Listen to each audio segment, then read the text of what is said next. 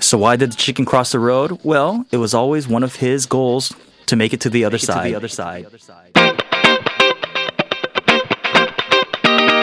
Welcome to the What Up Doc University podcast, your number one resource for total body wellness. Here's your host, Dr. Mike. Hey everybody, welcome to another Follow-Up Friday with Dr. Mike. This is Follow-Up Friday number 3. Hope you had a great week this week. I know we did. We had a bunch of interviews that we did with some amazing people. And we also secured a bunch of interviews with some more amazing people. Some of the guys that we're going to be bringing on are amazing with the information that they have to share. And they're going to be on the show giving it to you guys. So make sure you stay tuned. So let's kick it off with the first article that I found this week to be really pertinent for your information.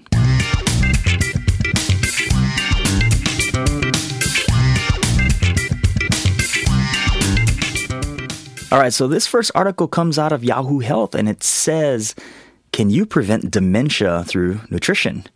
And this really caught my attention, one, because it talked about nutrition, and two, because it talked about dementia. And my grandfather, he passed away from dementia, and I saw the effects of what it can have upon your body and what it can have an effect upon your family as well.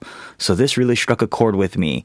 And obviously, if they're talking about nutrition, dementia, Alzheimer's disease, any type of disease being treated through nutrition, we got to take a look at it. And interesting enough, they state some of the obvious things that, you, the listener, will probably know. One, that flavonoids, found in like berries and fruits and all that kind of stuff, they had a protective effect on the brain functioning. And the obvious ones, like omega-3 fatty acids, all that kind of stuff. One of the diets that they found to be the gold standard in preventing cognitive issues was the Mediterranean diet. And one of the interesting things that I found in this article, it says that, let me see if I can find it here. Oh, here it goes. But in practice, nutrition is rarely employed by doctors as a dementia prevention strategy, with practitioners choosing to treat cognitive decline once it hits instead of focusing on preventative care in those most prone to dementia. What are they saying, guys? They're saying that they know that there are preventative measures, like proper diet, proper lifestyle, that will prevent this kind of stuff from happening.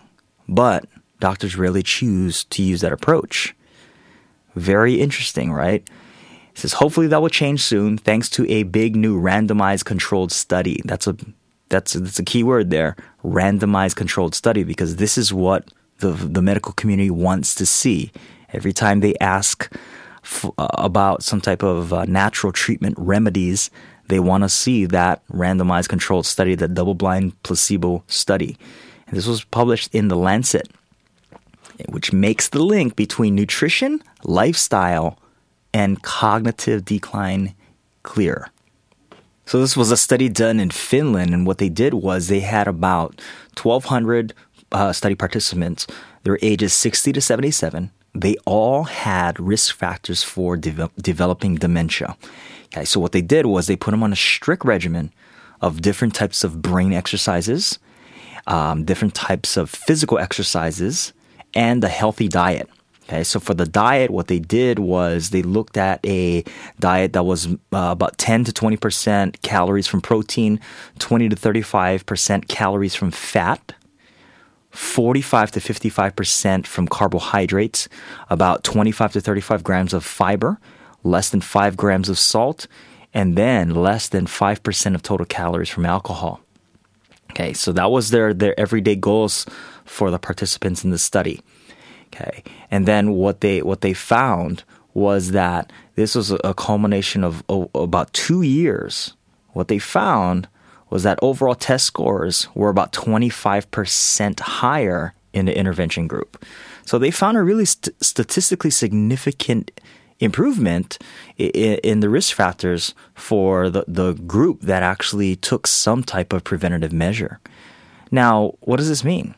Well, it brings about the obvious, guys. Everything that we talk about here on the podcast, that what you do in your life as far as your nutrition and lifestyle affects your body.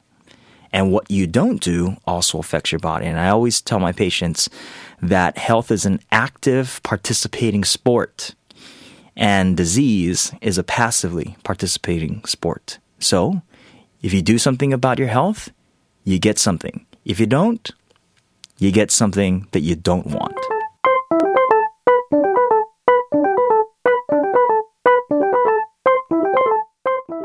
Most people want to live a long and happy life and be healthy, and they want to enjoy their life. Nobody ever wants to become diseased. Nobody ever wants to be sick. And a study that was performed out of the Washington University in St. Louis found that, very interesting, that what your friends think about you may determine how long you'll live. Very interesting study. Now, it's not like what your friends are gossiping and all that kind of stuff, but it's basically pointing out your personality traits. And they say that your friends are better at IDing your personality traits than you are, right? So think about it. A lot of times we think what we think of ourselves is not necessarily the perception other people get of us.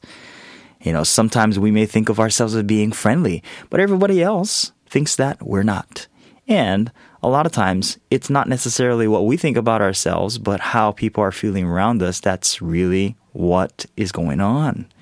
Because what we're portraying to others is the thing that we are.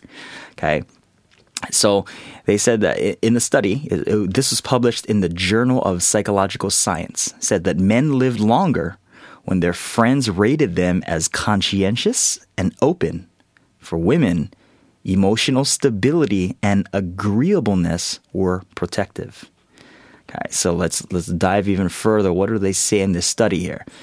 They say that for men, actually for everybody, conscientiousness. Number of studies link conscientiousness to health behaviors like eating healthy, diet, proper exercise. Okay, so this is being aware of your health. So people who are conscientious tend to live longer. People who are neurotic tend to suffer from more anxiety and tend to be more stressed out. Their immune system's all whacked out. You guys probably know somebody like that. And it may be you. So here's a clue. You know, there's a whole bunch of all these other traits, but here's a clue, guys. Look at your personality traits. Stuff that can actually help your health. Keep those personality traits. If it's not helping your health, like being neurotic about something and having anxiety, cut that stuff out. You don't need it anymore because it's wrecking your body.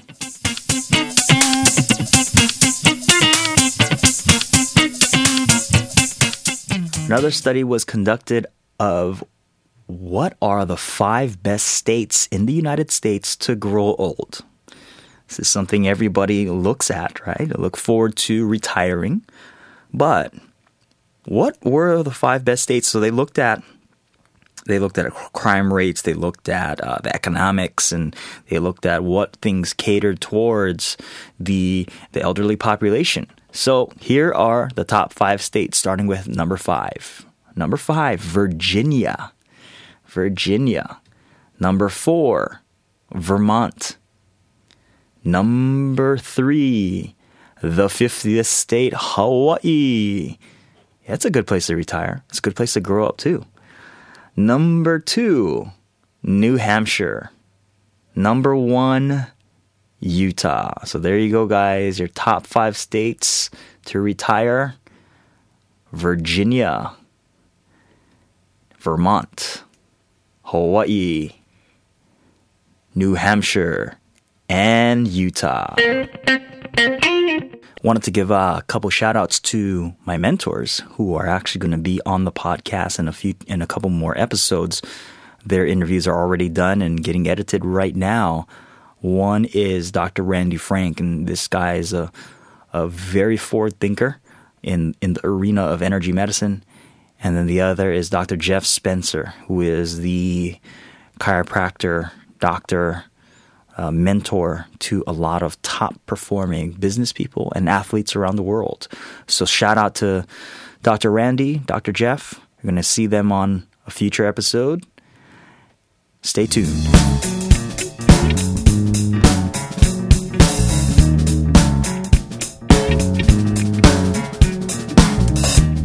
Here's my thought I'm going to leave you guys with. This was a thought brought up when I was talking with Dr. Jeff, and he has a thing called the Champion's Blueprint. And we were talking about how the average person lives in the land of average or mediocrity. And it got me thinking about how much time we have in our life. And that is very finite. And a lot of times we do not take advantage of that, and myself included.